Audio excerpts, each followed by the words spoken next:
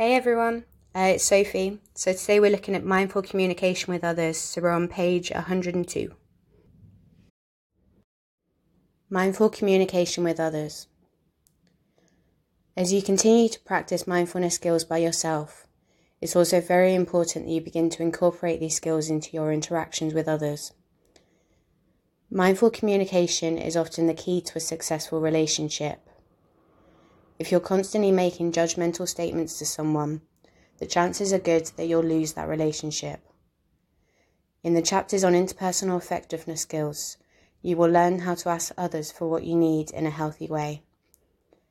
But for now, let's look at how to be more mindful of the messages you send to other people. Consider the following statements. You make me mad. You're such a jerk, I could scream. Sometimes you make me so upset I just want to end it all. I know that you did that to me on purpose just to hurt me. What do all these statements have in common? It's true that they all express some kind of emotion, such as anger, distress, and sadness.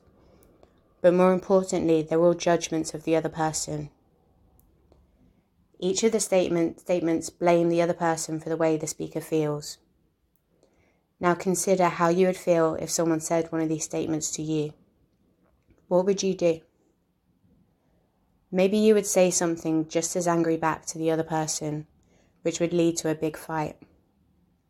The result would be that nothing gets resolved. Or maybe you would just shut down emotionally, stop listening, or walk away. Again, nothing would get resolved. Judgmental statements like these stop any form of effective communication. So what can you do instead? One of the solutions is to turn you statements into mindful I statements. Mindful I statements are based on your own mindful awareness of how you feel. Mindful I statements are a more accurate description of how you feel. Mindful I statements let a person know how you feel in a non-judgmental way. Mindful I statements evoke greater empathy and understanding from the other person, which allows the person to meet your needs. Let's look at the 4 previous examples and turn them from you statements into mindful I statements. Instead of saying, you make me mad, say, right now, I feel very mad. Doesn't that sound less judgmental and blaming? If someone said the alternative statement to you, I feel very mad, wouldn't you be more willing to discuss the situation? Wouldn't you feel less angry? Look at the second sentence. Instead of saying, you're such a jerk, I could scream, say, I feel so angry right now, I could scream. Do you hear the difference it makes to change a you statement into an I statement? The other person no longer feels blamed and will be more willing to listen. Let's look at the third sentence. Instead of saying, sometimes you make me so upset I just want to end it all, say, I feel so upset and hopeless sometimes that I get very depressed. And finally, look at the last sentence. Instead of saying, I know that you did that to me on purpose just to hurt me, say, I feel very hurt when you did that. Again, mindful I statements are more accurate about how you feel, they are less judgmental, and the other person will probably be more willing and able to listen to you if you use them.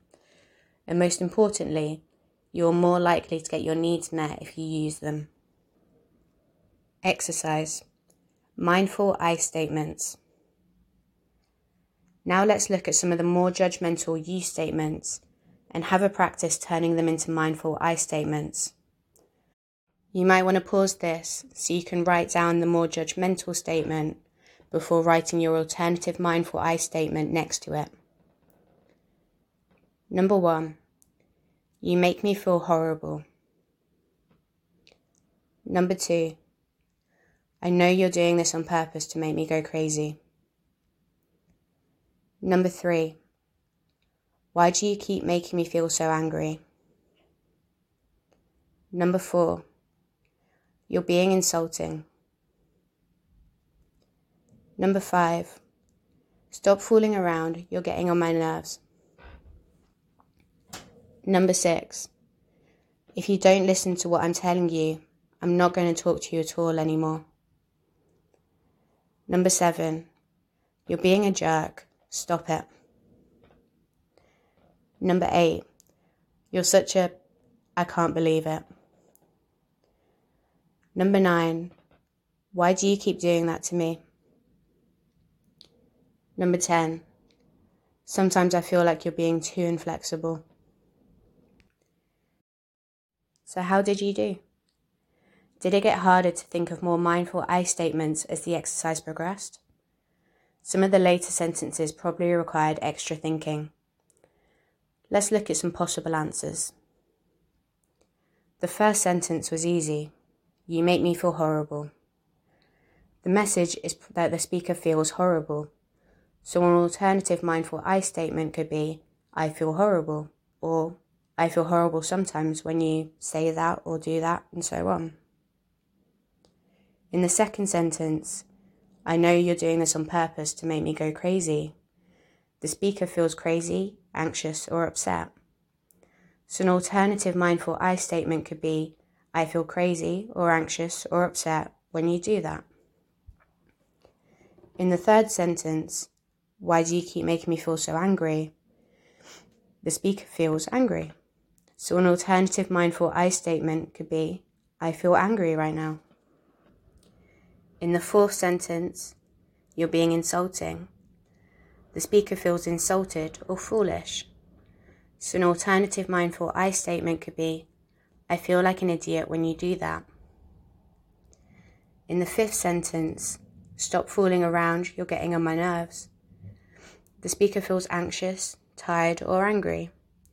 So an alternative mindful I statement could be, I feel anxious or tired or angry when you tease me like that. In the sixth sentence, if you don't listen to what I'm telling you, I'm not going to talk to you anymore.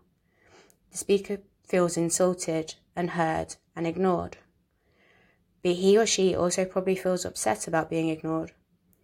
So an alternative mindful I statement could be, I feel upset when you ignore me. In the seventh sentence, you're being a jerk, stop it. The speaker might feel many things. Usually when you ask someone to stop doing something, it's because the action hurts.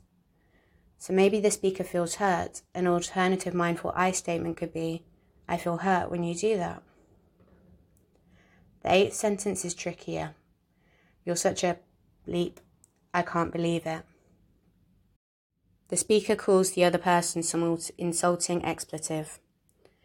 This usually indicates that the speaker's feelings have been hurt. So an alternative mindful I statement could be similar to the last sentence. I feel very hurt when you do that. Ninth statement, why do you keep doing that to me, is phrased as a question, but it's really a statement about how the speaker feels. Again, the implication is that the speaker feels hurt, insulted, belittled, or something similar. So an alternative mindful I statement could be any version of these. I feel very hurt, or insulted, or whatever, when you do that to me. And lastly, the 10th sentence is the trickiest. Sometimes I feel you're being too inflexible, because the speaker uses the word feel. Maybe you were tricked into thinking that this sentence didn't need to be changed, but this sentence is really a hidden judgment about the other person. What the speaker really means is, I think you're too inflexible. But people often exchange the word think for feel in order to hide their criticism or to make their judgment sound less harsh. However, now you know better, so don't fall into the same trap. In this case, something about the other person's inflexible actions make the speaker feel uncomfortable or trapped. Maybe the other person never considers the other person's point of view before he or she makes decisions. So an alternative mindful I statement could be, I feel uncomfortable when you don't consider my point of view. Mindful I statements are clearly a more effective way of communicating how you feel and what you need, but they depend on your mindful awareness of your own feelings. Hopefully, after practicing the exercises in the last 2 chapters, You become more skilled at recognizing your own emotions, and you can start using mindful I statements to let others know how you feel.